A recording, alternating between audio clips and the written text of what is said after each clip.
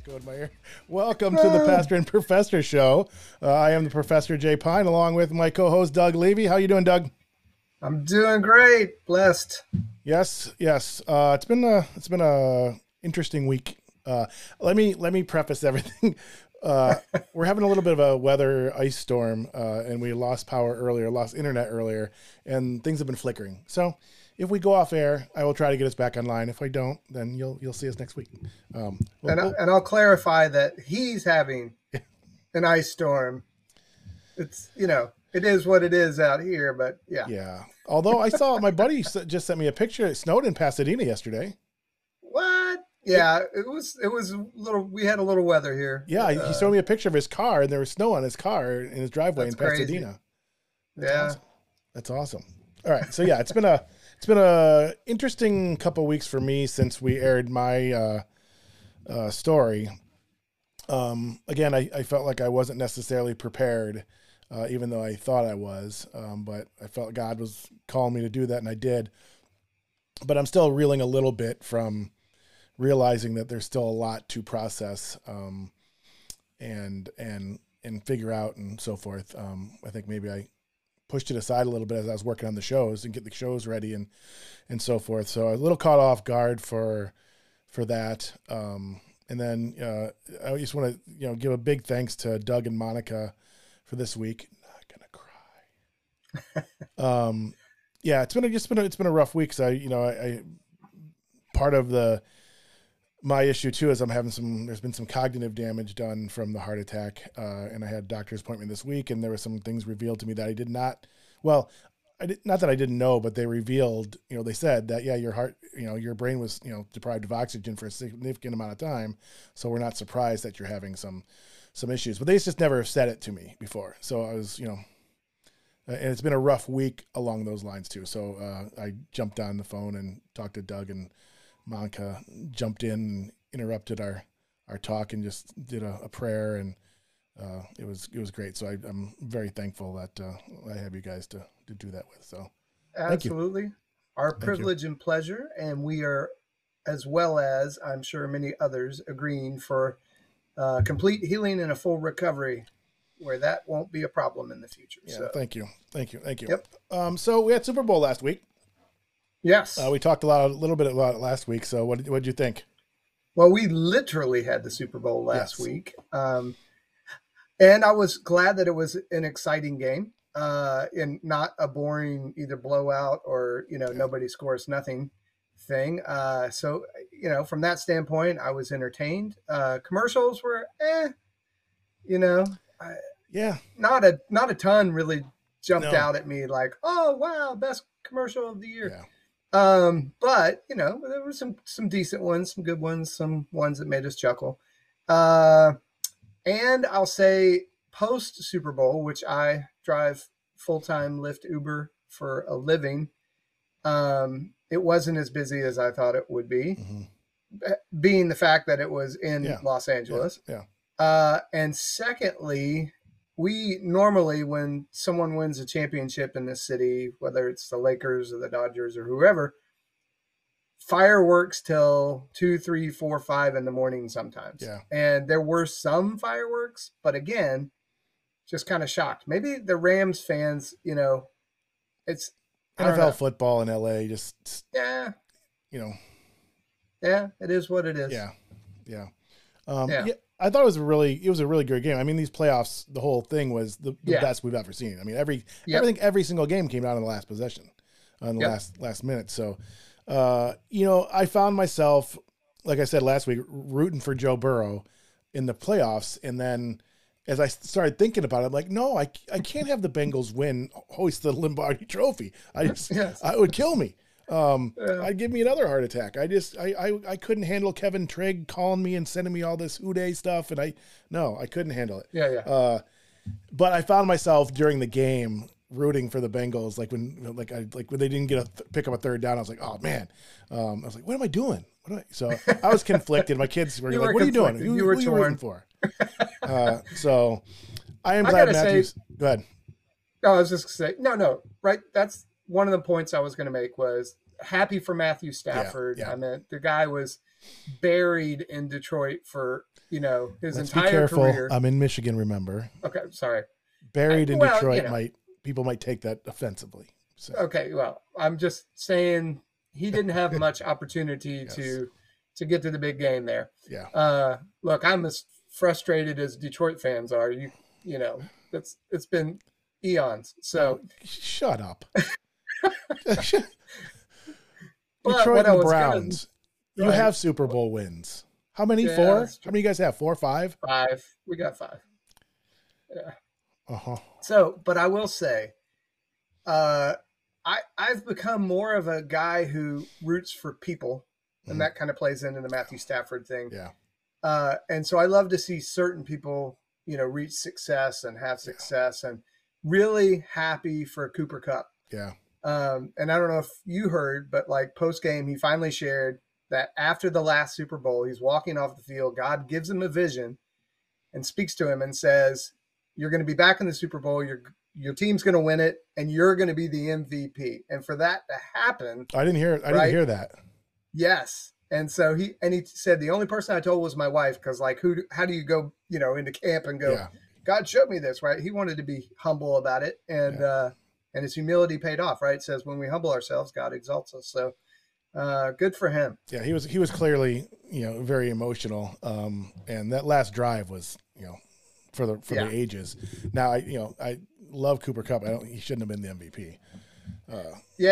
And I think, but they said MVP votes had to be in before the 2-minute warning. Yeah. Oh, and I think had they not, Aaron Donald probably would have won MVP. Yeah. So yeah, it was fun. It was it's the first time I think I've watched the Super Bowl. I actually watched it in years. I mean, I don't even remember. Yeah. I've watched bits and pieces and watched the ending and so forth and paid attention to the commercials. But speaking of commercials, I agree. I don't even remember. I can't tell you one that sticks out, in my head. So I was a little disappointed in that, especially since I did a Super Bowl commercial show that week and everything. Right. So I don't think there's anything we're going to be looking at for next year. Funny thing was, I was watching with a bunch of millennials, and they thought the best commercial was the QR code that was bouncing around. I mean, and not because it was like, but it was just, they thought just ingenious, because how many millions of people have gone and captured the code. And so I thought, wow, yeah, maybe. It's like the Reddit one from last year. Remember, it was just like, it was 10 seconds long, and it just said Reddit or something. So let's talk about real quick the halftime show, because there's so much debate on it. I mean, I'm instantly again. I did halftime show last week, and everybody for all ages were like, instantly saying this is number one of all time. Blah blah. Blah. I want to get your take on it, being the same age and everything. I want to hear what you think. Give me a sec. Someone tried to call in. All right. And I got taken out. Okay. Right. Halftime show. So I had a season in my life, relatively short in comparison to the length of life that I've lived.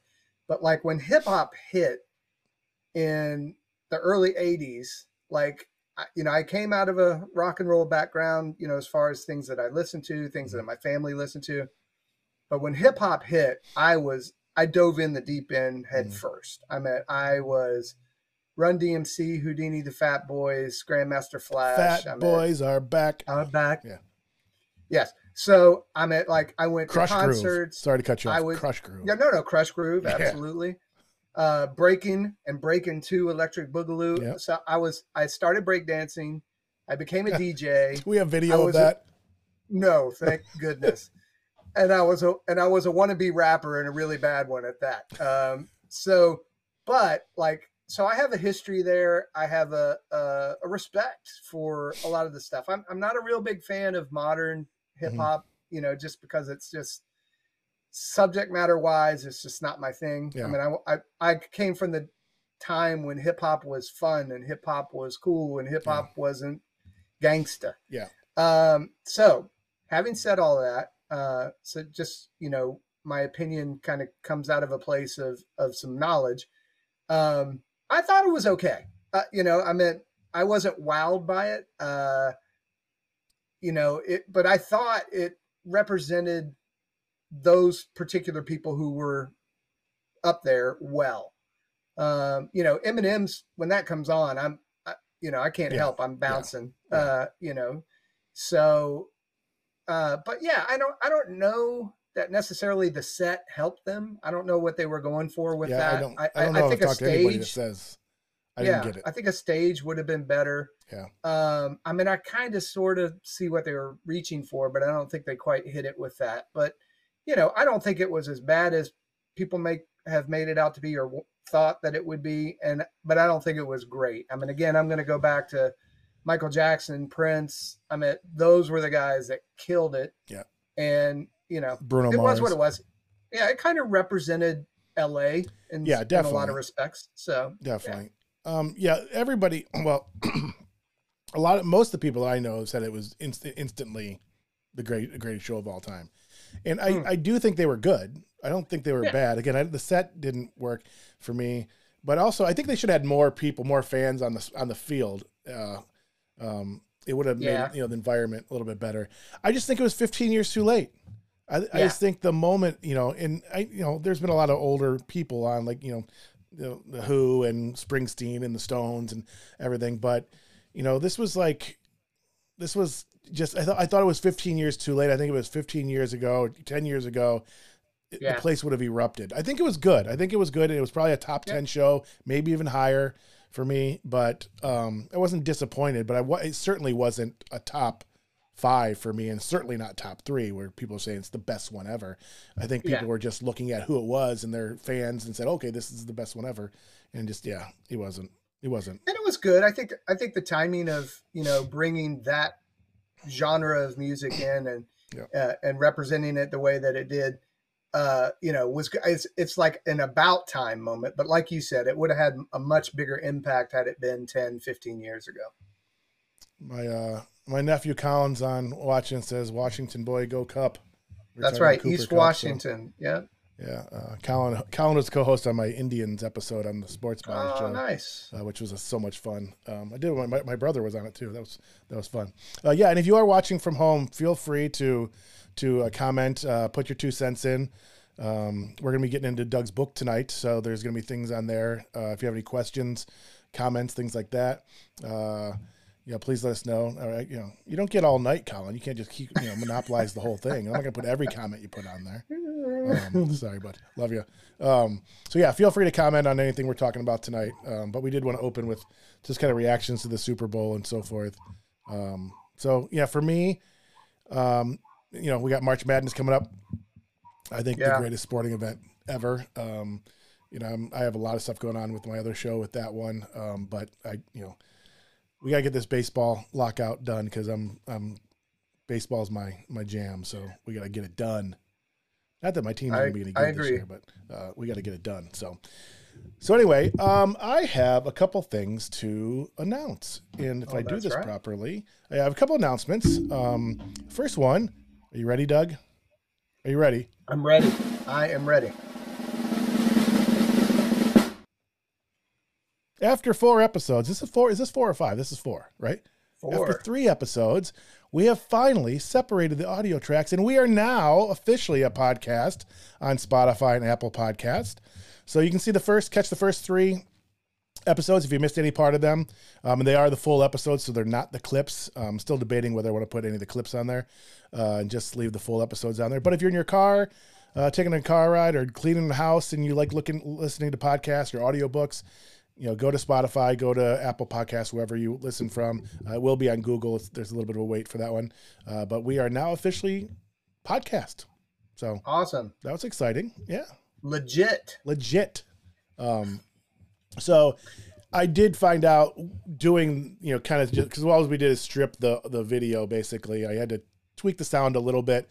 But it definitely was some eye-opening things for me. So we'll be a little bit more conscious of what we're doing on the live show that can either transfer or at least address any translation issues if you're just listening. But I'm excited. I loved listening to it. It was a different experience. I know it sounds silly. I was there. I was there for the show. Right.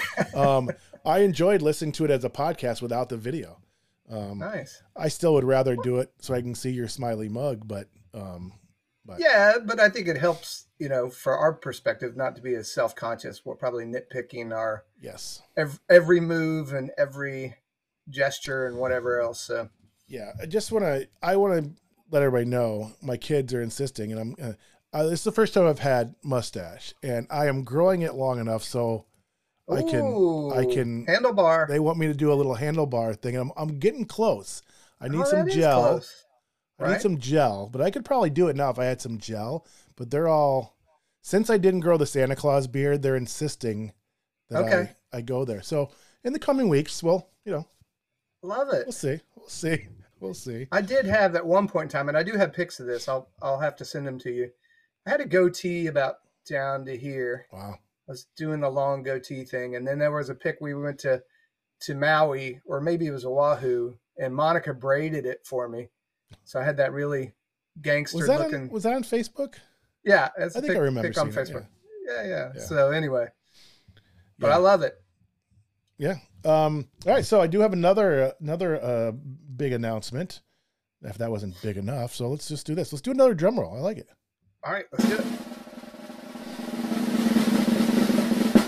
All right. So before I get there, I do want to say, so this next one, this is a project that I've been wanting to do for years and years, and just either obviously didn't, but didn't make sense to. Now it makes sense with everything that's going on with me and with this show. So it's going to be kind of a spin-off. A spin-off, yes, a spin-off of this show that will be on all our Facebook pages, all our social media pages. It'll also be on Spotify because I created a new show called Heartbeat Radio. It's going to be a radio show that's just on Spotify, at least right now, and it probably will remain there because of the licensing agreement with Spotify. But yeah, basically it's a radio show that's a narrated podcast where I share songs that we've talked about already on the show. The first episode will air tomorrow. It'll be Thursdays at noon. I'll release a new show. And the first one is going to be talking about the last year of my life in songs. And you've heard us talk about the songs, some of these songs already, Your Graves to Gardens and, Waiting on You or Wait on You and some of the things we've talked about.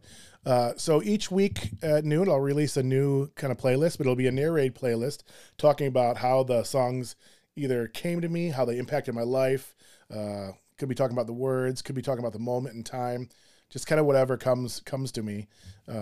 But it was really interesting starting to put that together today as I started writing notes for it. And it was fun. It was just, it's something that I wanted to do for a long time. And that's going to start tomorrow. And each week we'll do that. And I'd love people's feedback and go from there. So absolutely. Yeah. Good stuff. Yeah, I am looking forward to that. Let's give me an applause. All right. So not enough of this funny business. Anything else we want to talk about, Doug, before we dive into some other things? Anything you want to say? Do you want to thank Karen for last week? Yes. Yeah. Karen coming on the show last week was really fun having a guest.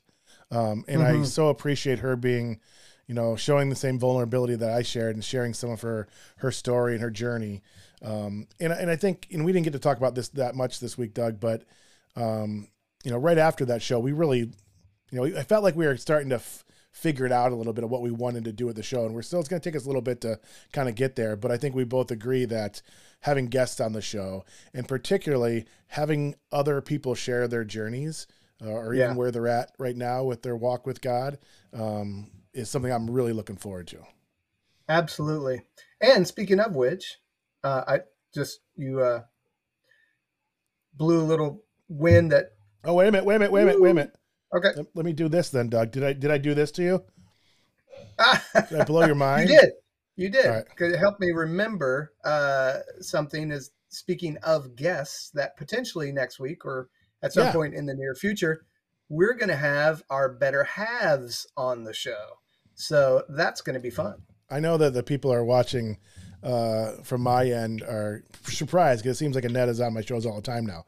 She's stealing my spotlight a little bit. But no, I'm looking forward to that. I think we're going to try for it next week. We don't have it finalized yet to have Annetta, and Monica on. I think it's going to be fun. You'll get to see kind of a different side and see our better halves and kind of think the puppeteers.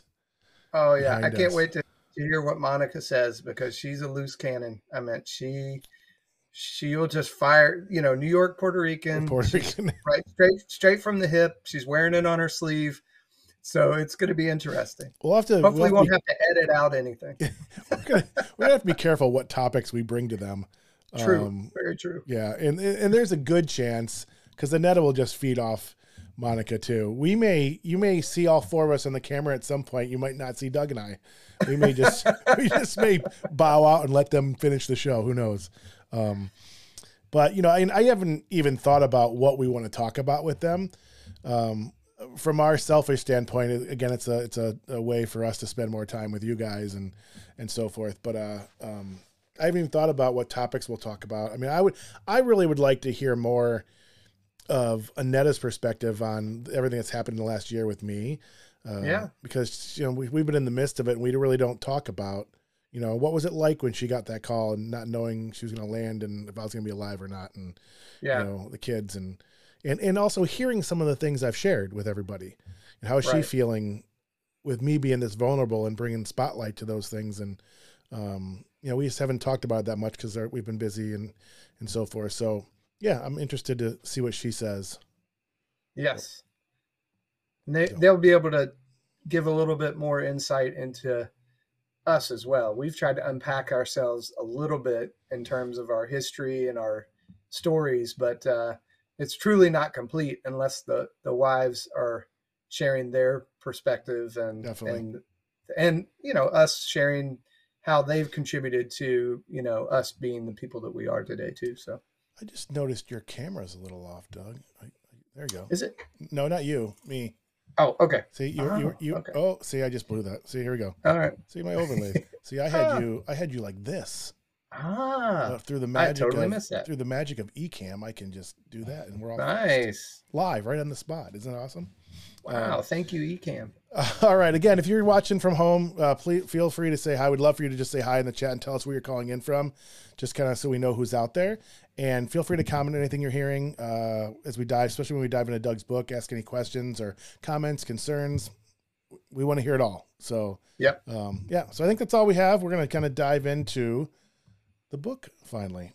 And we touched about this the first week. We've teased it a lot over the first 3 episodes of Are We Doing Church Wrong?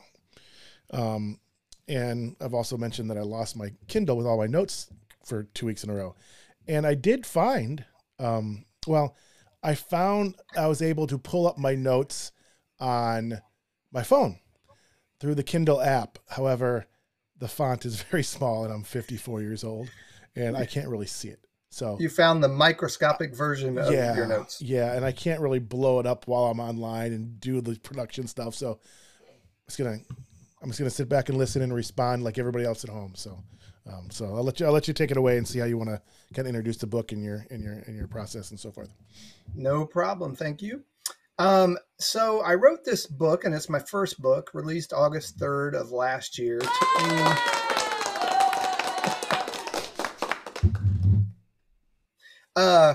Yep. We lost Jay for a second there. Oh God, I have. All right. That almost came out my nose. Sorry. Wrong hole. Oh yes. All right. Sorry. So, all good. What a way to jump right in, right? Yeah. Jay's laughing. I don't know why Jay's laughing, but the applause was funny. It was. It was. Yay. So anyway, this was my first book, probably about a year's worth of actual writing the book, but I had written the material much earlier, maybe started actually writing it 10 years before I actually wrote the book. Bits and pieces of it were coming. Revelation, I felt like God was giving me revelation on certain things for a while. And so a couple of years ago during our house church, I started kind of unpacking it, teaching it as a Bible study and a series. And so once I kind of got into that, into things, I realized this really probably should be a book. And so I switched gears and I started just figuring out outline wise what it was going to look like. The reason I wrote it, and I'll give you a take on the title. I actually had a much more academic title for myself. And when I had written it, which we'll get into in the future on the 5 major foundational identities of the church. That's obviously a big part of the book, because it's talking about how God has designed and defined church. But, I realized that title is not going to move many people to pick up the book. It was too academic, and I polled people. I polled a ton of believers who I have relationships with, and my wife actually came up with the now title, Are We Doing Church Wrong? Because essentially you're asking a question, and it's up to the reader to decide how they want to answer it, right? So I'm not superimposing necessarily, this is what church is supposed to look like. I do get into what I believe the Bible says clearly church is supposed to be. So as I, put this, kind of together, I realized we needed to ask that question based on the things I was seeing in the scriptures, as well as current church practices. And I've been on staff on quite a few churches. I've attended quite a few churches. I've had I've been East Coast Bible Belt. I've been West Coast. I've been to churches in other parts of the country. So I've got a good, 35 years worth of going to different churches and seeing how church is done across the spectrum. But before I get into the meat, or it won't be meat tonight, but before I set the table tonight, we're going to get into the courses more as we move forward in different episodes. But I want to make a disclaimer. And so if you see this and you're like, are we doing church wrong? I just want to let you know from my perspective as the author, I'm not saying every church is wrong or bad. And I'm not saying every believer that, goes to church, they're doing it wrong. But we have to understand church is a part of God's plans for our lives. And so to just, kind of just say, I'm done with church, or, I've had so many bad experiences, I'll never go back, or I don't need church, and I hear these statements all the time from people, and they've got legitimate reasons why they're making those statements. They've had bad experiences. They've had church hurts. They've had, even abuse in some cases, or they've been bored, or they don't understand the purpose of church, or they think they're fine without it, right? It's just me and God. That's all I need. We need to understand that God designed church, and we're gonna deep dive into some of that as we get into the 5 foundational identities. But I wrote this book because I really wanted people who have had those experiences or have said to themselves, I'm done, to realize we can't be done with something God's not done with. And yes, our human experience and the things that we've seen have kind of made a black eye, just as Christian culture has given God a black eye many, many, many times. Imperfect people in church have given the church a bad name. And there's been horrific stuff. I am not minimizing that at all.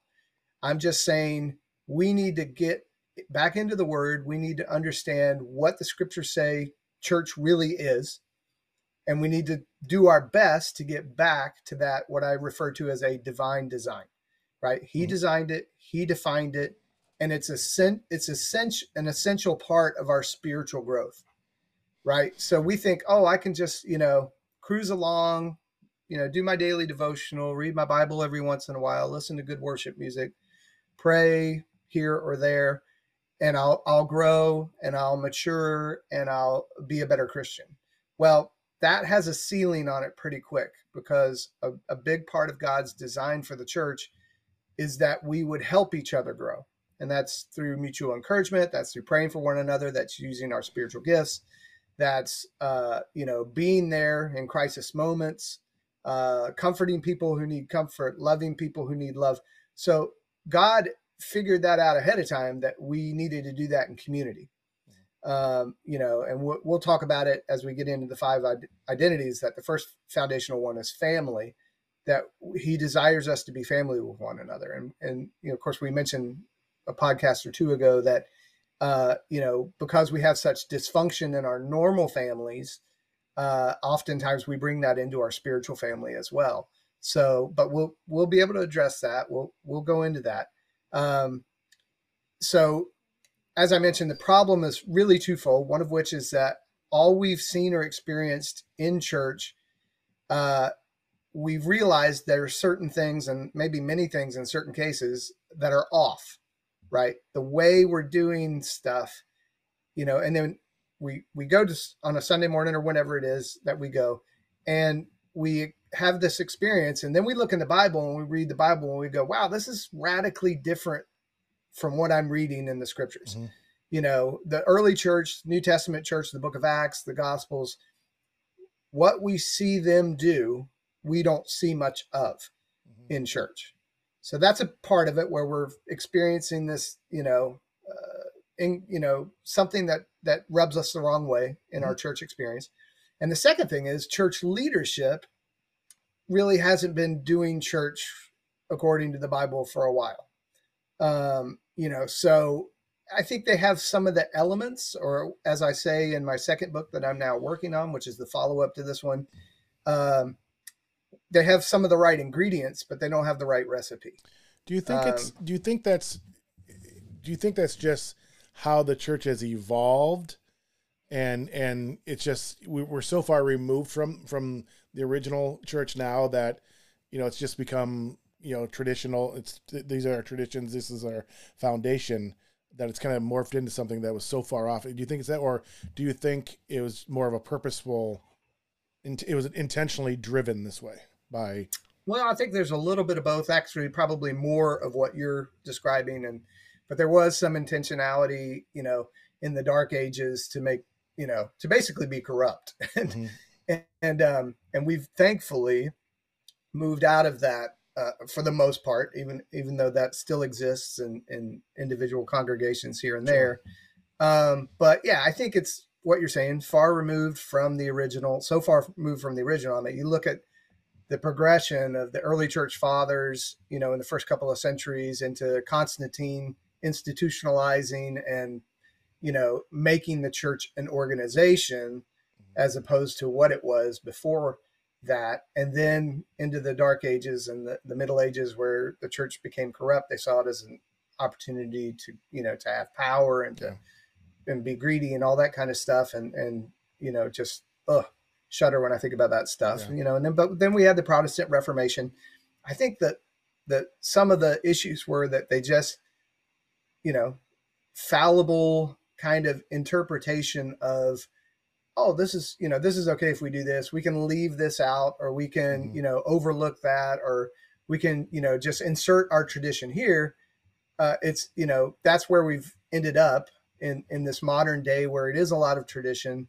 It is a lot of man-made things, and some of it works.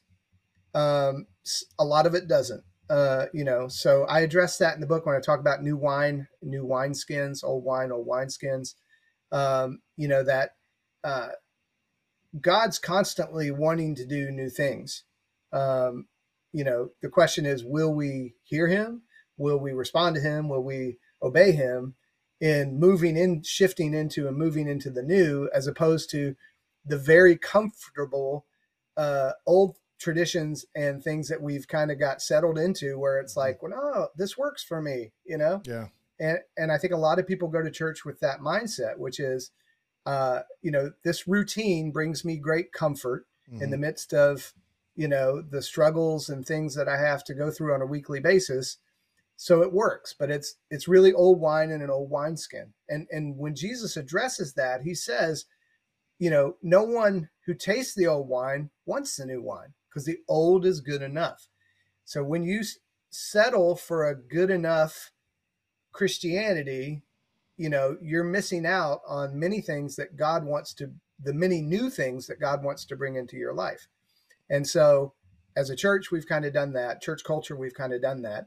And we just need to get out of that frame of mind, right? So I address this in my book, where I say churches, I'm trying to remember how I exactly phrased it, but church has basically become, for most believers, a building, a service or an event, or I'm trying to get my fingers in the camera here and I keep going the wrong direction, or an organization, or a combination of those three things, right? So that's how we approach church. Mm-hmm. Even growing up in the Bible Belt and as a very young believer at 17, that's how I viewed church. I passed by the church, which was less than a mile from my house, right? So there's the building. I went to church on a Sunday morning. There's my service. There's my event. And then I viewed it as, hey, I know a bunch of people who belong to my church. They are members of an organization, right? But when we get into the scriptures, God doesn't define the church in any of those three ways. It's not a building, right? As a matter of fact, he got the Jews out of the temple. If you look, there's parallels into the Old Testament and how God worked with, his people in Israel in the same way. It's not an event. It's not a service, right? And God moved people away from being very hardcore strict with the Sabbath, right? He still calls us to a Sabbath rest, but we don't have to necessarily be, sundown to sundown, Friday to Saturday, which is the actual Sabbath, right? And Paul addresses this in the New Testament. And it's not an organization, right? And that's kind of where the Jewish people ended up when Jesus showed up on the scene, which was they had the Pharisees and Sadducees and scribes, and it had become about being a part of an organization rather than being tribes and families. It became a religious institution. And God's moving us out of that as well. He's looking for us to connect with people, be relational in our interactions with one another, even as we gather in large gatherings, that it's relational, it's not transactional, right? If I, as a person, come to church and say, I'm here to get something, right? Which I addressed that in the book too, right? It's better to give than receive. If I'm coming to church just to receive, just to get, worship team, you lead me in awesome worship.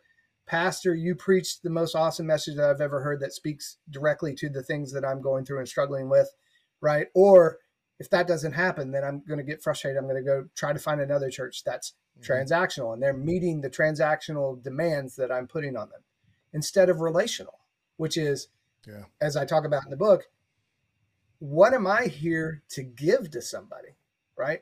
It's not just the pastor that has something to give. It's not just the worship leader or the Sunday school teacher that has something to give. I have something to give. And if I'm not intentional about seeking that out and looking for it, then I'm missing the boat on things that I believe God wants to do as far as what we're designed to do as the church body. Yeah, I really, that spoke to me when I read the book, that whole section on that, because I never really consciously thought about that, because my background with church is, we talked a little bit about it, so spotty that, I've walked away from churches just because of some of the, actually, I use the word hypocrisy that I'm seeing. Annetta had an issue with me using the word hypocrisy. Maybe next week we'll talk about that. I didn't quite understand what she was getting at. Right. She was seeing the hypocrisy as just flaws in the individual. And I don't know, she'll explain it a little bit later, but that particular part of the book spoke because I didn't really think of it in those terms. And I kind of think that's where I am now, is looking at how I can give. I never really have in the past. It's more, but I need something right now. I need more. I never really thought about it in terms of what I can give, and maybe not even feeling I was worthy to give or I had anything to give. Yeah, and I pulled that out of and I'll back up even further because you had mentioned this pre-show. Talking about the divine reset. So, as I had most of the material written, just not in book form, we hit 2020 and church was upended for everybody. I mean, basically church had consistently gone on for centuries and decades in some cases, as later, denominations and churches were birthed. But, for centuries doing the same thing that they had been doing, right? Like I could show up at my Methodist church and I can go, okay, this is pretty close to what Wesley was doing back in the day when he started the Methodist Church. And, same thing with other denominations and the people who founded them. So when 2020 hit and all of a sudden nobody's doing church the way that they used to do church, right? Online only. If you gather together, you can only, have a certain amount of people, or in California's case, you can't sing. What's the point of going to church? Right? Yeah. So I'm not going to get in the political side of things, but it just wrecked everybody's routine. Yeah. And so my hope was, out of that, and we haven't completely come out of that people would look back and go, maybe we need to reassess how we did things for centuries and decades, and kind of see what's bringing life, what's working, what's impacting and transforming culture as well as people, and maybe think about doing things differently. Now, that's happened to a certain extent from a technological side of things, right? So online church has boomed, and it is helping people who otherwise wouldn't go to church or can't go to church. Yeah. Or they're looking for church and they're not going to walk through a front door, but maybe they'll check it out online first. So I think that's a great addition, to the church repertoire, if you will, but it doesn't take the place of, being the church gathered together. We're called to that. And so that was, kind of when I saw, is my book relevant, or is it, is it going to speak to anybody? When that hit and those things happened, I realized, yes, this is a good space to, to ask this question. Are we doing church wrong? If so, how do we fix it? And so this revelation that God gave me in the beginning about my own approach to church was the thing that really kind of set the wheels in motion here. And this came out of Proverbs 24:27, where it says, do your work in the field first, and afterward, make it ready in the field first, and afterwards build your house.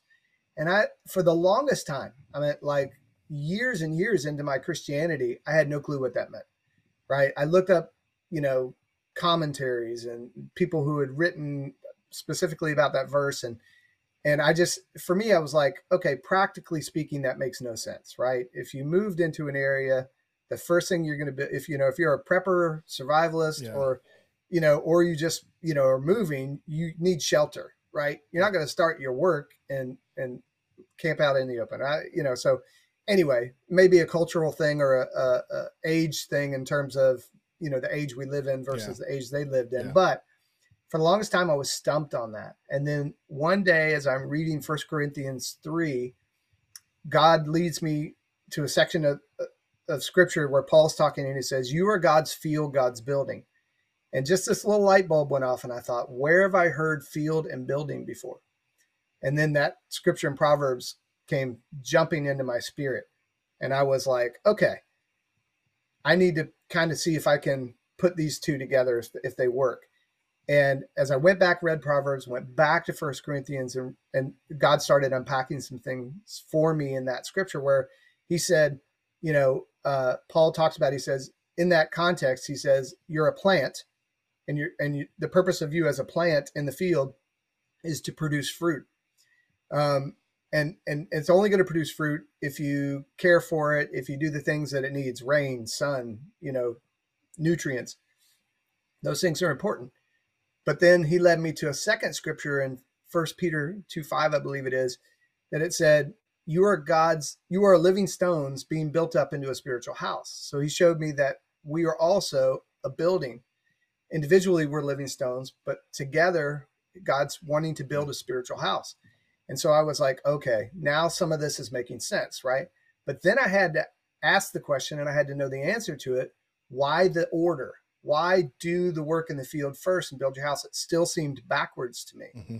And then God led me to the final scripture in 1 Kings, chapter 6, I believe, where it says, while they were building Solomon's temple, there was not a tool heard in the house where it was being built. On the site. No axe, no hammer, no saw. All the finishing work for the things that were going to build Solomon's temple, the stones, the wood, everything was done offsite, in the field, if you will. and then it was brought and fitted together, right? So I'll unpack this real quickly. Yeah. We are God's field and God's building. Individually, we are his field, or we're the plants in the field.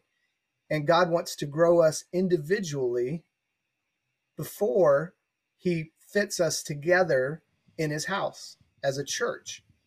And practically how that breaks down for me is that we approach church, or we have been culturally speaking, and I was doing this too, as I go Sunday morning to get filled up, so I can survive Monday through Saturday, right?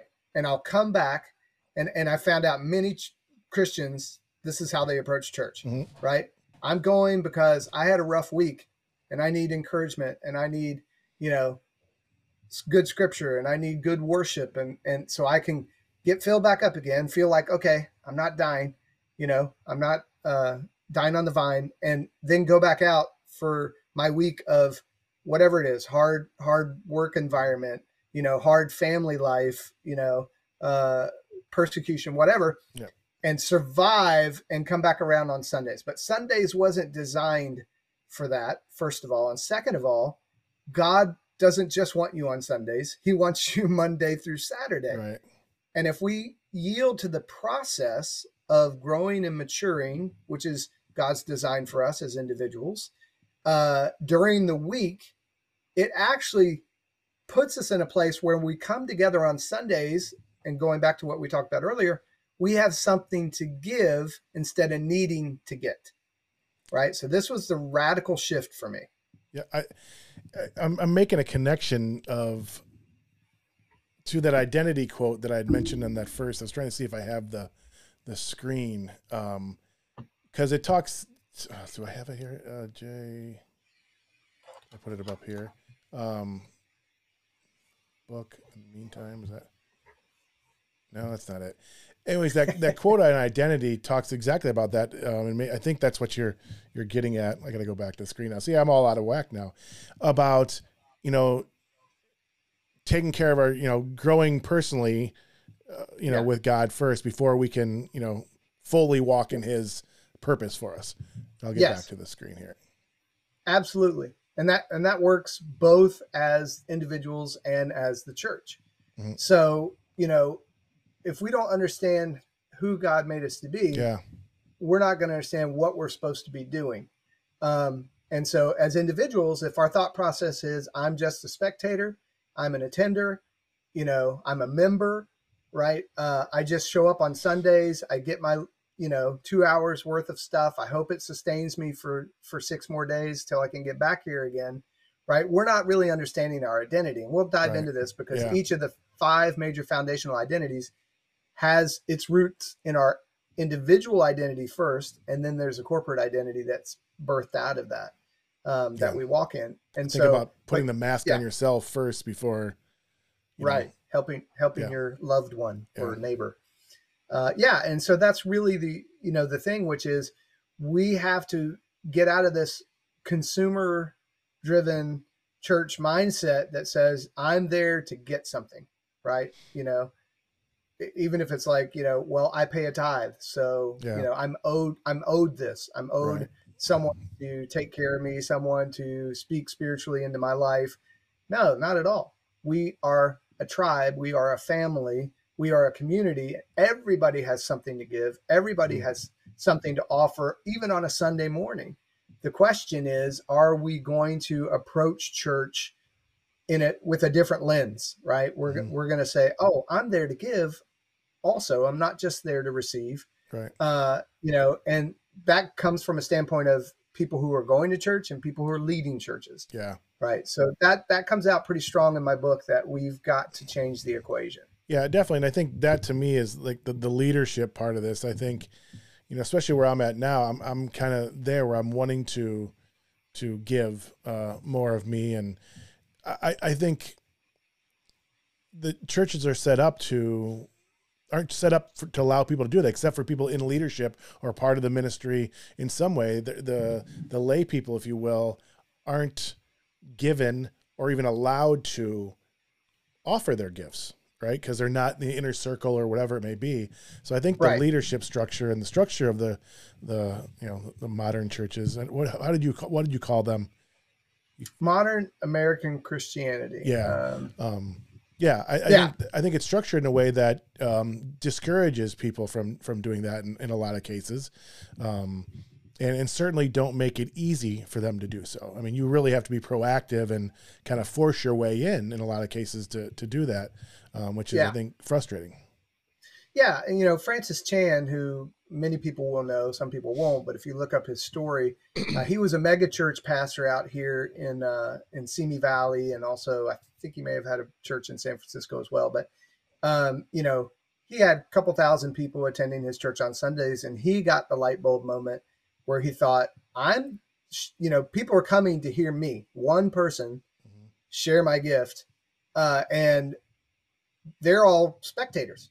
They're just they're not getting an opportunity to use their gifts at all. So that helped confirm what I was hearing from God, and knowing I'm sure there are many more stories like that out there, and probably even of leaders. And, when he said, I'm stepping down from my pastorate, the Christian community did not understand at all. Right. They thought he was crazy. They thought he was off his rocker. They couldn't understand why he would make that decision when things were going so well, right, with him having a big organization. But he realized we need to do church differently. Now, he since then has started a house church organization called We Are Church, and they've started a bunch of house churches. That's my model of preference. It's not for everybody. Yeah. But I'm going to dig into that in my second book.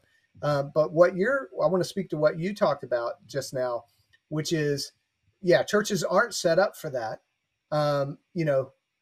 They don't mind you serving or volunteering, to help the cogs of the machine. A predefined thing. Predefined role and space for you to possibly use your gift. You may end up in a ministry that is not necessarily you're gifted in. Right. And there are holes. Right. And I've been a part of the staff culture that's, put that out before the people and said, this is your only opportunity, right, to be involved. And I've been a part of it as an attender who's, helped out in certain areas. My wife, the same thing. But yes, it's a broken system, I believe, that's not allowing people to fully participate. But again, there aren't a lot of church people that are looking for that. And this is kind of the cycle that keeps giving up their power and prestige and but they don't even know, spiritually speaking, that there's a place for them. Right. They think because of the tradition and the culture that we've all been groomed in from the time we were kids on, time I started going to church at 2, 3, whatever that I can actually remember. Right. It's like, this is how we do church. Right. Right. So that just keeps perpetuating itself.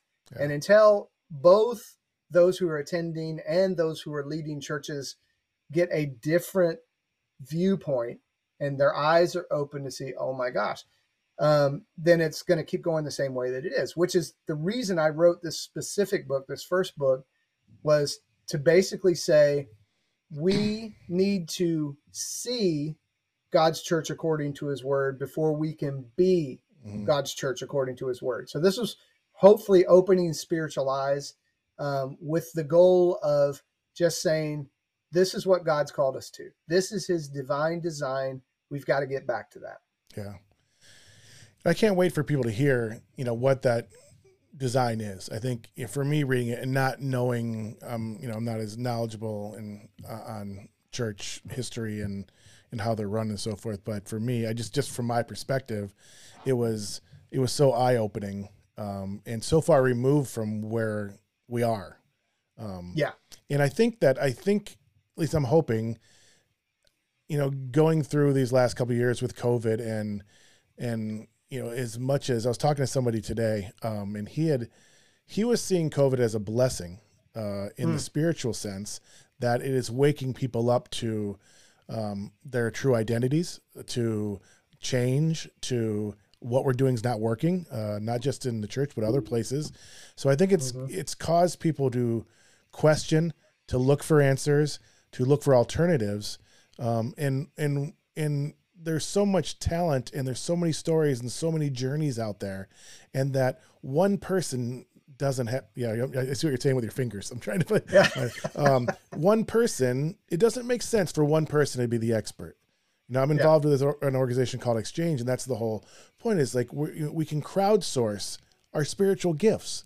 We can crowdsource and tap into the collective knowledge of the entire congregation, the entire church, and how much that would move us forward, and be inclusive and so many other things. But it's a radically different approach. It is. And people have to be ready for it and be open to it. Yeah. Yeah. And everybody has a piece of the puzzle to bring, to put into the, on the table to create the bigger picture. Right. And that's the way it's designed. When we get into the body and how God designed the body with the different gifts, we'll break that down even more. But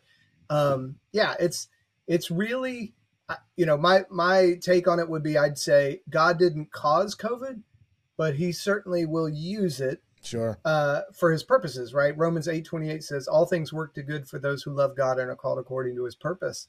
God saw it as a moment. The real issue and question is, will we see the moment that he's bringing us to, the crossroads, the opportunity for reset, for shift, for doing things differently, for getting back to the foundational, again, divine design that God put in his word?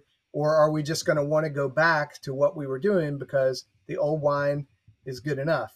And, we're used to it. And so why bring in the new? What you just did there, bringing back up the wine, is I found that in your book that, for me, again, not knowing much about church and being that intelligent about it, I loved how you brought everything back around. I just thought it was so well written, and for me reading it, it was easier to follow, because you started at a point and you went out, and a lot of writers kind of just go this way with it instead of bringing it back to the point. They don't even get back to their initial point. I think that's just, modern writers just a lot of times do that. They get sidetracked, or there's so many points they want to make, that you did a really, really great job of not only using the perfect scripture references to it, but also bringing it back around. I think you did that, that same thing right there with, talking about the wine. So I just wanted to say that. Sorry. Oh, thank you. And I'm gonna give a shout out to one of my former pastors, Pastor Guy, because I had preached a little bit up to the point where I came on staff at Coast Christian with him, and he told me one time, he said, and he probably got this in schooling. I'm more of the school of hard knocks, and just, I had experience. I've been in full-time ministry since I was 17 years old. Yeah. But I hadn't had a ton of pulpit time. Mm-hmm. And I will say one other thing in relationship to Pastor Guy, he opened his pulpit a lot of pastors, preachers, the senior leaders of the churches, they are the guy, and you only hear from them. I think that's not what God wants. And I have to get into more of his design for leadership within the church. That may come in my second book. It actually will come in my second book, but he gave me the opportunity to hone my craft of speaking and writing sermons, which helped me write better Bible studies, helped me write better teachings, eventually helped me be a better author. And the one thing that he said was that I took to heart. He said, tell them what you're going to tell them, and then tell them what you told them. Yeah. Yeah. and he said, if you want people to remember what you said, you have to really use that formula. So that's been helpful as a writer to realize I need to circle back around. I need to close this door, or close on something solid, or close on the point that I'm really trying to emphasize and make. And I think that it does help people, to, be able to take it and chew on it and understand it better. So that was my intent. Yeah. It made it more powerful for me, and impactful. And every time I try to read books along these lines, or, similar type books, it's hard for me to follow, or it's hard for me to pause and reflect it's hard for me to sit and think about what I just read in a lot of cases. And because you did that, it was easy for me to come to that stopping point and then reflect on what you're saying and, you know, and do this and do this. Wait a minute. How do I do this? I do this and I ponder. I ponder. I love it. Yeah. I'm able to do that with, you know, the way you wrote the book. And so I appreciated it. You know, it just added to the power and your credibility and so forth. So, well, I appreciate that. Thank you. Yeah. Well, yeah. Do you want to kind of leave it there? Do you want to, you know, dive into some more? Does this make sense to you to?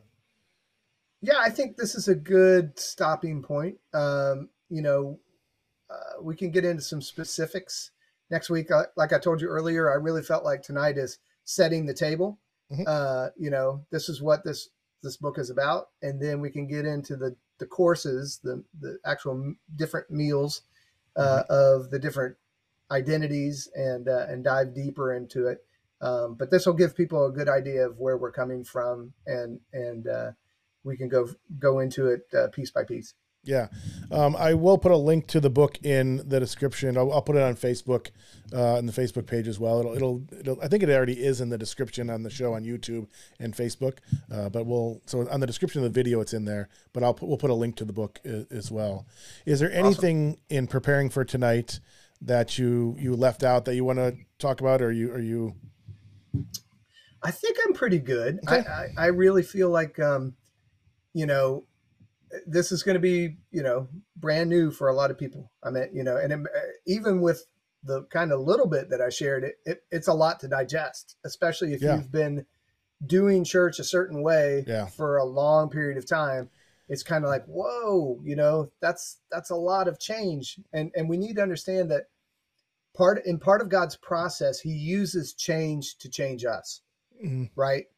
When we get too comfortable, and speaking of wine, you know, analogies, I talked about, there's a passage of scripture in the Old Testament, I think it's Hosea, where it talks about them coming and tipping over jars, because what they used to do to purify wine in the old days, they had these big vessels or vases, large vases full of wine that they got after they processed the grapes, and they would let all the sediment settle to the bottom, and then they would pour from vessel to vessel, and a lot, if not all, of the sediment that had settled to the bottom, impurifications, would be left in the old jar, right? And so if he was talking about in this passage, scripture says, if you haven't been, you know, poured from vessel to vessel, I'm going to let somebody come and tip your jar over, you know, and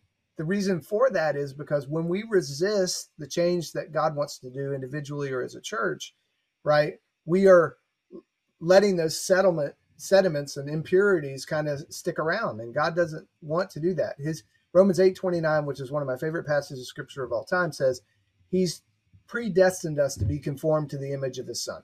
And I believe that's true as individuals, that he wants us to look as much like Jesus as we possibly can. And as the church, he wants the church to look like Jesus as much as we possibly can. And so, you know, we have to be willing to change. We have to be willing to get out of our traditions, our routines. We have to ask God and say, you know, do you want me to do something differently? I've been doing this for years and years and years. Is this still producing life? Is this still producing fruit? Is this still producing blessing? Or has it become a stale religious routine in my life? So we have to ask that question again as individuals and as the church. Yeah, I think that it's funny that you mentioned it, because just when I found my notes like 10 minutes before the show started, that's one of the passages that I highlighted about being poured from vessel to vessel. So that's one of the things I pulled out. So, you know, it's, you know, we hear so much about change, and we all know people that are reluctant to change or incapable or think they're incapable. And, you know, sometimes I think about your book and where the church is and where we need it to be. And it's daunting because there's so many people out there. And a lot of those people are people that are in power because they don't want to change. You know, they don't want to lose their status and their power and their money. And so sometimes I get a little daunted, or I'm intimidated by that. But I'm interested to hear from those people, I'm interested to hear what they think of your book. Through either a first read or a second read, or just hearing you talk about it. And maybe there are people out there over the next, few weeks, months, or whatever, and hear this. I'd love to hear it, the other side of this, that, say, wait a minute, hold on a second. We've been doing this for a long time. It's working. I want people to question you, Yeah. And, I don't know if you've run into that in the short amount of time the book's been out yet, or even people that in ministry are questioning or, saying, hey, slow your roll, Doug. Have you run into any of that? Because I'm fascinated. Yeah. I'd love to hear their perspective. I mean, they're wrong, but no, sorry. I have my take. I have my convictions. I have had some conversations with people. I have gotten a general take from even some people in leadership, church leadership, that they've said, you're hitting the nail on the head. But it's a big ship to turn. I mean, it's like the cruise liner. It's not going to turn on a dime. It's, it's going to take time. It's going to take intentionality. It's going to take, people to come to an agreement, that they see it that way. I've gotten great feedback. I really haven't got too much pushback. I'm waiting. I really would love to hear from somebody who would be like, no, we're getting along great. We don't need to change a thing, or maybe, whatever, but I would love to hear it. So if there's somebody out there, please, I also think when you talk about, other leaders, I think there's a lot of leaders out there that maybe feel the same way or have had similar thoughts, or read your book. And you're like, you know what? Yeah, he's right. But too afraid to go out on that limb yet with you. I mean, I've got people that are real close to me, and I'll say it this way. They are stuck in a broken system. Yeah. Right. And we've been there. We've been on staff at churches. We've, had our livelihood tied to a position, and it is really hard to, sorry. We can still see you. We can still see you. Yeah. Okay, good. It's just, I freak out when I'm like, where'd everybody go? So, they're stuck in a broken system, and they're tied to a position and a paycheck. It is really hard to make life altering decisions from that. Monica and I have done it. So for us, we kind of go, we can breathe a sigh of relief because we saw God provide for us and take care of us and lead us into the new stuff that he wanted for us. But we didn't have kids. So I can't imagine being a pastor with a wife and 3 or 4 kids and going, honey, we're doing church wrong. We need to get out of this broken system, and up and just, uprooting yourself. So it can be a scary thing. And I think leadership wise too, it's like, there are organizations that kind of, they have oversight over some of the people I've talked to. So they don't have carte blanche to say, we're going to change this, that, and the other. Right. So it's a big change. I think it's a necessary change, but it's going to be a slow change, I believe. Yeah, I think so too. But I hope the state of the world, COVID, all of us questioning more than we ever have. I hope that makes things a little bit easier and opens more hearts and minds to this idea. I think it's going to catch fire. It's just, it's one of those things that's, it's going to be a slow burn for a while, and then the wind's going to pick up and then take it. So I think once you read it, it makes sense, and it's not anything radical or it's drastic because it's about change, but there's nothing radical about it. It makes perfect sense. And I think if people are being honest with themselves and their churches, they know the system is broken. And again, we're not painting every church that way, and that all churches are doing things wrong. And that's not what you're saying. It's not what I'm saying. But we need to question, and we need to look at things like we do everywhere else. But religion is one of those things that is slow to change, Yes. So very, very much so. I will say this is kind of a quasi disclaimer, which specifically in relationship to this first book, I do believe it's possible to change culture and change the way we approach going to church and even being a leader in a church into the things that I bring up in this book without necessarily having to quit an organization or change an organization or any of that kind of stuff. It's just doing church the way God designed it to be done. So you can be in a large gathering and you can do these things. It's just looking at it with a different lens. Yeah. Yeah. That's a really good point. Cause when I read it, I didn't see it as just like a total upheaval of everything. Like we're going to break everything down and rebuild.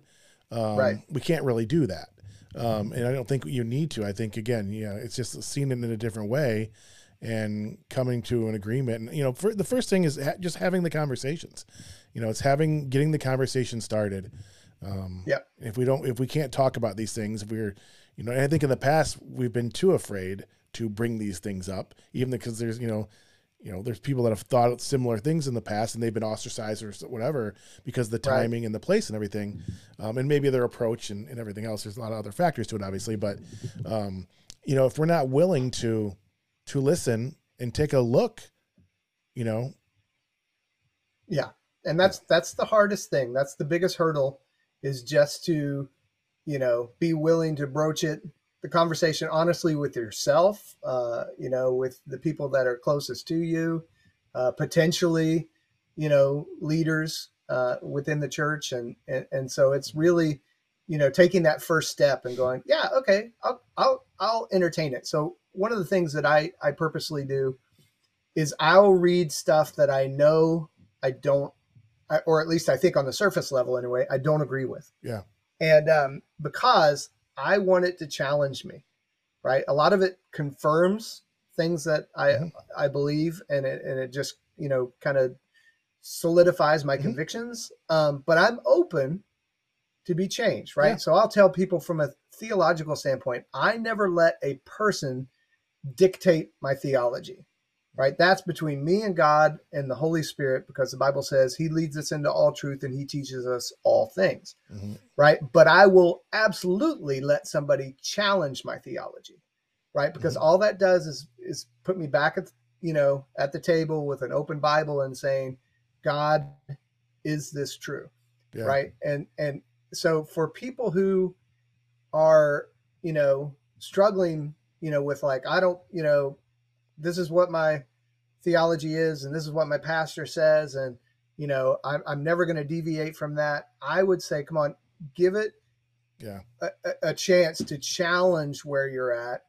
Right. And then go to the scriptures, which I'm really intentional about putting a lot of scripture to back up what I'm saying in the book, and let the scriptures speak. Let the Holy Spirit bring you to a place. It's still your convictions. Romans 14:22 says, this faith that you have as your own conviction. Blessed is he who does not condemn himself in what he approves.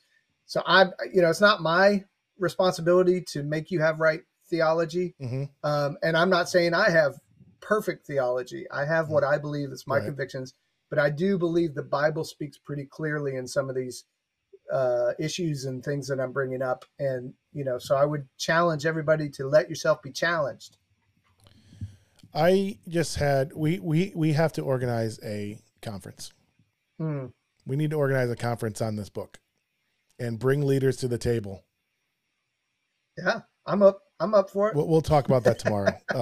No, again, we need to be proactive and start these conversations. I mean, this is a book that I truly believe, again, it'll be a slow burn as it gets out there. You're not, you don't have a huge publisher behind you, like sending you on book tours and, signings and so forth. But when people read it and they share it, tweet it, bring it to us, a book suggested for a book study, all these things, it'll eventually get there. But I think we need to nudge it a little bit. I mean, I'd love to bring, again, this is just for this is my selfish, thing in this is I want to learn. I want to see what other people are saying. I want to see what other church leaders have to say about this. And then start, crowdsourcing solutions and how we can move to these things. And I think a conference getting leaders, pastors in a room for a day and a half, 2 days or whatever, and start having these conversations so they then can go back and have these conversations. I think we should talk about that. All right, let's do it. I think we should do that. Yeah. I mean, again, I could say I have so many questions now. And then when I go through my notes, I have so many questions that are off topic right now that just, again, some of those questions that I told you that I, coming into developing the show that I had that I didn't remember, some of them are coming up. And the good news is we can talk about those week by week by week by week. Yeah, I just got to make sure that's why I did it in my Remarkable tablet. So I have it down. I can't throw it out or something. Of course I could break it's all synced up though. It's going everywhere. Nice. So I need it, but I'm interested to ask you some of this stuff. Okay. I'm going to go with one thing. Okay. All right, so, and you don't have to answer it. We can refer to it later, but it's like in mentioning the books of the Bible, one thing I've always questioned, and I've heard stories and heard other accounts, and certain versions of Bibles include different book or different order or sequence. I'm not really sure how that works, but why the books that were chosen, and what about the books that weren't selected? Because there had to have been other books written that these weren't the only ones. They said, okay, they all went. No, these were chosen. How those were chosen, why they were chosen, and what's happened since then. What's happened since then? There's been nothing revealed. God's not revealed anything else to anybody else in all this time. Yeah. That doesn't make any sense to me. So he hasn't revealed things that have equaled, quote unquote, the canon of Scripture or the authority of Scripture. Right. So there was a season where God wanted, humanity in some respects, but specifically in the Old Testament, the tribes of Israel, and in the New Testament, the birthing and growing church to know certain things, right? And it was important. And we need to remember that, like the early church, they only had the Old Testament. They had some letters that were circulating from Paul and Peter and John and other apostles, but they really just, preached the gospel, preached the good news on the authority of the scriptures from the Old Testament, right? There were other books in the Old Testament. I'm going to give a shout out to my Catholic brothers and sisters here, is that it wasn't really until recently that we got rid of what we call the Apocrypha, which is like the book of Enoch and Maccabees and a couple other books that are in there, which technically, possibly, would still be considered Scripture and carry the same authority as Scripture, right? So it wasn't until later on in the church history that kind of was, after the Protestant Reformation, they go, we don't really want these other books. All right. So I'm also interested in finding out why it was that a man's choice not to include it, or I believe ordained by God that said, okay. Right. Well, the book of Enoch is quoted in the Bible, right? So that kind of itself kind of says, wait a second, why don't we have that book, right? If it's quoted. So, but long story short, there were some specific things God wanted to, kind of have as authority, which, Old Testament and New Testament, that I do believe that he kind of said, this fits. This, this is something that is going to be in print for, forever. And it's something that has the authority to speak into somebody's life. Right. I think we get too hung up sometimes on the Bible, and boy, will that just like light up a switchboard and, comments coming in left and right. In the sense that the Bible was really a means to an end, right? I think certain church communities, certain sects of Christianity, they're like, the Bible is the end all and be all. Well, Jesus himself said, you search the scriptures, speaking to the Pharisees, and he said, in them you think you have life, but they bear witness of me, right? Really, the Bible is supposed to always point us to Jesus, right? When the Bible points to itself, or we think the Bible points to itself, or the Bible, is the final authority, we miss it, because Jesus, God, the Godhead, is the final authority, right? I mentioned earlier the Holy Spirit, right? The scriptures say that he leads us into all truth. He teaches us all things, right? So our confidence can't be that the authority of scripture is going to determine my life, right? The authority of scripture is there to show me certain things that are helpful in my life, but ultimately it's to lead me to a relationship with God. Yeah. That makes sense. Through the Son, by the power of the Holy Spirit, right? God the Father, the Son, and the Spirit. It's really about being in relationship with him. So I mentioned that the New Testament church, they only had really the Old Testament scriptures, and they started to write scriptures, which were really letters to churches. And they were technically even considered scripture. Peter addresses that, where he refers to one of Paul's letters and he refers to it as scripture. But the reality is they were way more dependent on the Holy Spirit to guide them and lead them and help them live the life that God wanted than they were just kind of like, we're in the scriptures, because they didn't have access to them. Yeah, the early church didn't have access to them. Right. I mean, you had to go in a temple, you had to get out a scroll, right? You had to read it. Nobody had access to that. So the beginning of the church was birthed in an age where it was like, you need to have relationships so you know what God is asking you to do, and you can be obedient to what he's speaking. Yeah. Does that make sense? No, it does. It does. Okay. And again, I have a million, all those things are surfacing. Yeah, I guess for me, the thing that's most important for me, again, I didn't grow up in the church. I have limited experience in church, and have always found issues and so forth, like that we've mentioned. But ultimately, it's my relationship with God. I mean, and like, it's gonna sound, I don't know, it's my relationship with God, and nobody's gonna tell me otherwise. Nobody's gonna tell me about my relationship with Christ. It just, I like it. I've always liked it, and I'm liking it more now, and I'm knowing more, and I'm closer, and so forth. But yeah, to me, it's so personal. It's you hear that, and maybe it's cliche to some people, and people that are not believers, or maybe gotten that far in their faith, is it's a personal relationship with Jesus. Yeah, and I think it goes back to what I mentioned in Romans 14, right? We're responsible for our own convictions. Nobody else is. And our pastor's not. I think there's a healthier way to do community. I think we've gotten very authority figure and subjects, and I don't think that's God's thing. And again, my second book, I'm dragging that right over the coals like it deserves to be. But I have a spiritual authority in my life who I allow authority in my life, right? I don't, and when he talks about authority, he'll talk about it. Really, the Bible communicates that authority is supposed to influence, right? So he doesn't tell me what to do.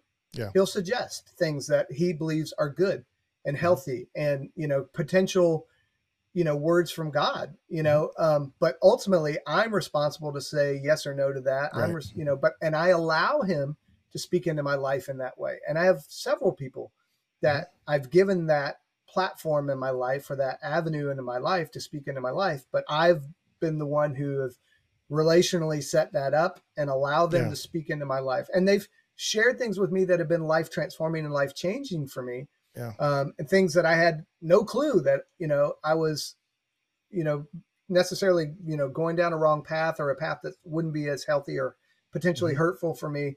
And they've, for their love for me, have shared. But it really is about our personal relationship with Jesus. But then he gives us ways to do community that help us grow, help us mature, help us be safe, right? When you're out on your own, it's very dangerous, because we do have an enemy of our souls. Yeah. And the Bible says he prowls around like a roaring lion, seeking whom he may devour. And that's his goal, right? Yeah. It says he's the thief who comes to steal, kill, and destroy. So if you're not in community and you've kind of isolated yourself and you say, I'll just do this walk with God by myself, you're missing out on a structure, if you will, that's designed to protect you. It's like the walls around the city.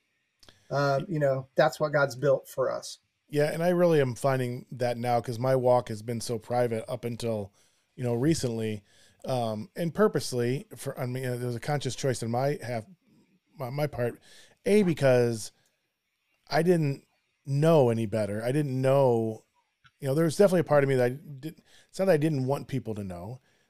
I guess I was worried about what people were going to think. I was, I didn't want to look like a hypocrite to people, considering some of the other things I do. You know, there was a lot to it, but now I'm finding, I mean, it's in a different season of my life that I know I can't do it alone. And I mean, again, the questions I have to just like simple things, just the simple things that, you know, surrounding yourself with the right people and so forth is so important. And having people that you can talk to and bounce ideas off of, to listen and you listen for them is, I mean, it's life-changing. It's life-changing. Yeah. And a lot of people don't have those people in their lives. And it's, you know, how do you position yourselves? How do you transform your life when you're in, you know, surrounded by chaos? It's not easy. It's not hard. I mean, it's hard to do that. But, you know, when you have God walking with you every step of the way, when you feel that, it makes it a lot easier. It does. And that's a great segue into potentially what we may be talking about soon, which is that God designed us to be in a spiritual family together, right? Not an organization, you know, where people, in some cases, they don't even know whether you've been there or not on a Sunday morning, right? You know, depending on how many people are in the room. And he's called us to a deeper level of relationship, even with those around us that we've intentionally put ourselves in that mix, and we've allowed people to have that kind of influence and avenue into our lives to do life together. You know, that's why that's important, right? Because all of a sudden, right? I mean, Ecclesiastes says it this way. It says, "Woe to the one who falls down and there's not another to pick him up. Two are better than one." There's my hands. Two are better than one.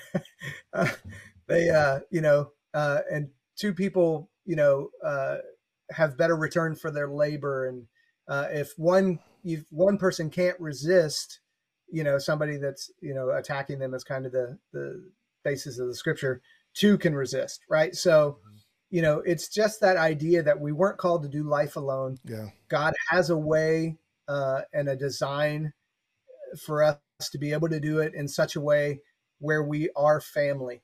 And so that we can dig into much deeper at a future podcast. Yeah, we will. Yeah, my head's spinning. You know, this is triggering so much for me. But we're gonna leave it there for now.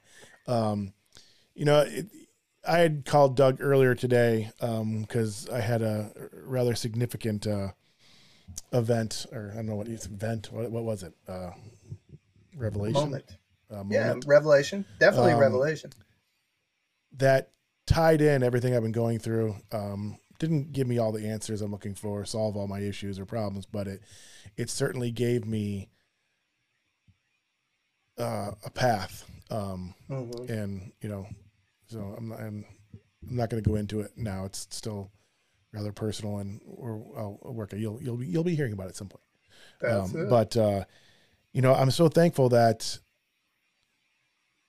I know I'm thankful that I've allowed myself to have this moment in time to really explore myself, my faith, the world, and try to, you know, learn how to make my way in the world with who I am now, and still trying to figure out who that is, and on several different levels, as we've talked about, and you know, having been able to have conversations like this, which I've never had before and wanted to have, you know, sharing moments with Karen last week, you know, that was just great. I was like, this is awesome. This is like, you know, and we talk about music and she brings up Kool and the Gang. It was awesome. You know, it's just like, yeah. So yeah, I'm hoping, you know, this gets easier for me and more, second nature to me, but I'm so thankful for you. And, you know, there's something, you know, when we first met, you know, it was like, hello, brother. You know, it's like, yeah. And, you know, we've been apart for so long, but yet you're always right here. And, and, you know, and, you know, just even since we started the show and how much we talk and work on, and I've called you and shared things with you and, you know, and like when the heart attack happened, you know, you guys are the first people I called, and we haven't talked hardly at all in, you know, 5 years, you know? But I just knew that I could call you. And I'm so, again, we can't do this alone. I can't do this alone. And I'm so thankful that I have you and Monica and the other people God has put in my life, Tim and Loretta and the people from the campground this summer and so forth. I get overwhelmed. Why am I getting a software update now? I'm overwhelmed by what God has done in my life. Yeah. And it was a divine appointment, obviously. We not only became good friends, but we became like family. And distance, kind of took us away for a couple of years. But here's what I always find out about God relationships, which is you pick right back up where you left off. And we did. I mean, it was, it wasn't this awkward, what have you been doing? And, it was just, boom, we were right back to where we left. I immediately gave you crap about being a Cowboys fan. Yeah. It's the first thing I did. Yeah. But I even tried to, you can attest this. I even tried to make the logo for the show Virginia Tech colors for you. I appreciate it. I tried. I hated it, so I couldn't do it.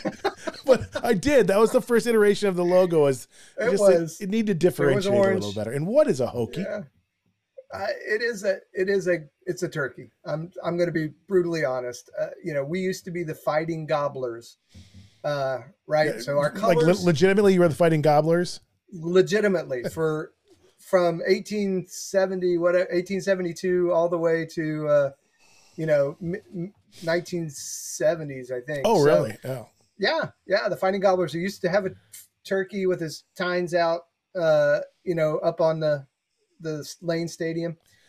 I will say this real quick. The colors come from the color of the leaves in the fall during football season. Appreciate that. Orange and maroon, which has become quite the popular color combination just in general.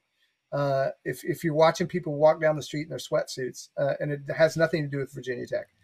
But so they realized, turkeys is probably not the best representation for your university. Fighting Gobblers, there's places you can go. Yeah. So I'm laughing, but my team's a hairless nut. So, So they came up with, actually, they took it out of a cheer that had been around for decades, which started out Hokie, Hokie, Hokie High, Tech, Tech, VPI, Virginia Polytechnic Institute and State University is the actual name of the school for the longest time. So that's where Hokie came from. And they essentially just said it's a Hokie bird. But you look at the Hokie bird, he's got the, they still do the warble. He's got the little beard hanging down. He's a turkey. Well, I am doing this Sunday, my sports bias show is the best team names and sports and logos in sports. I don't think. Well, we're not going to make it, but if you do a bottom five, we could be on. I don't think you're in bottom five by any means. Right. Yes. I did tell you the one that I found. I told you the Arkansas School of the Deaf. They're awesome. The leopards, the deaf leopards. So that's gonna be a fun one. So, and I am putting the date together for a Cowboys one. For us to do a Cowboys episode. So anyway. Nice.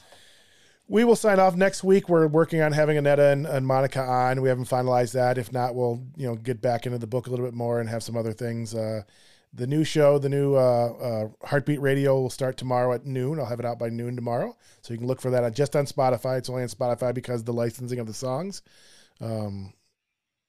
Listen to that guy. It's fun. I've been looking forward to it. So that'll be a weekly thing. I'm excited about that. Again, if you're in the car, doing housework, laying in the sun, if you're in California, somewhere warm, or shoveling snow somewhere where it's cold, you can listen to our podcast rather than watching it on Apple Podcast and Spotify. So check those out. Remember to like us on Facebook and follow us and subscribe to the YouTube channel. And I guess we'll see them next week. And we got to work on that conference now. Don't do that. Yes. It makes me feel bad. Oh, that's we did this last week. I can't. Yes. I can only make a rectangle. It looks like a pepper. Like my thumbs don't bend. There's no joint here. Here I can make. I gotta pray healing over you so that you can make it. Take these rods out of my hands. All right, we're going. All right, love you, brother. Love you we'll too, talk man. soon. Next week we'll be on same time Wednesday. I'm going to try to get to my music this week, which I wasn't successful last week. So, all right. We're out. Here we go. We'll see you next week. Peace.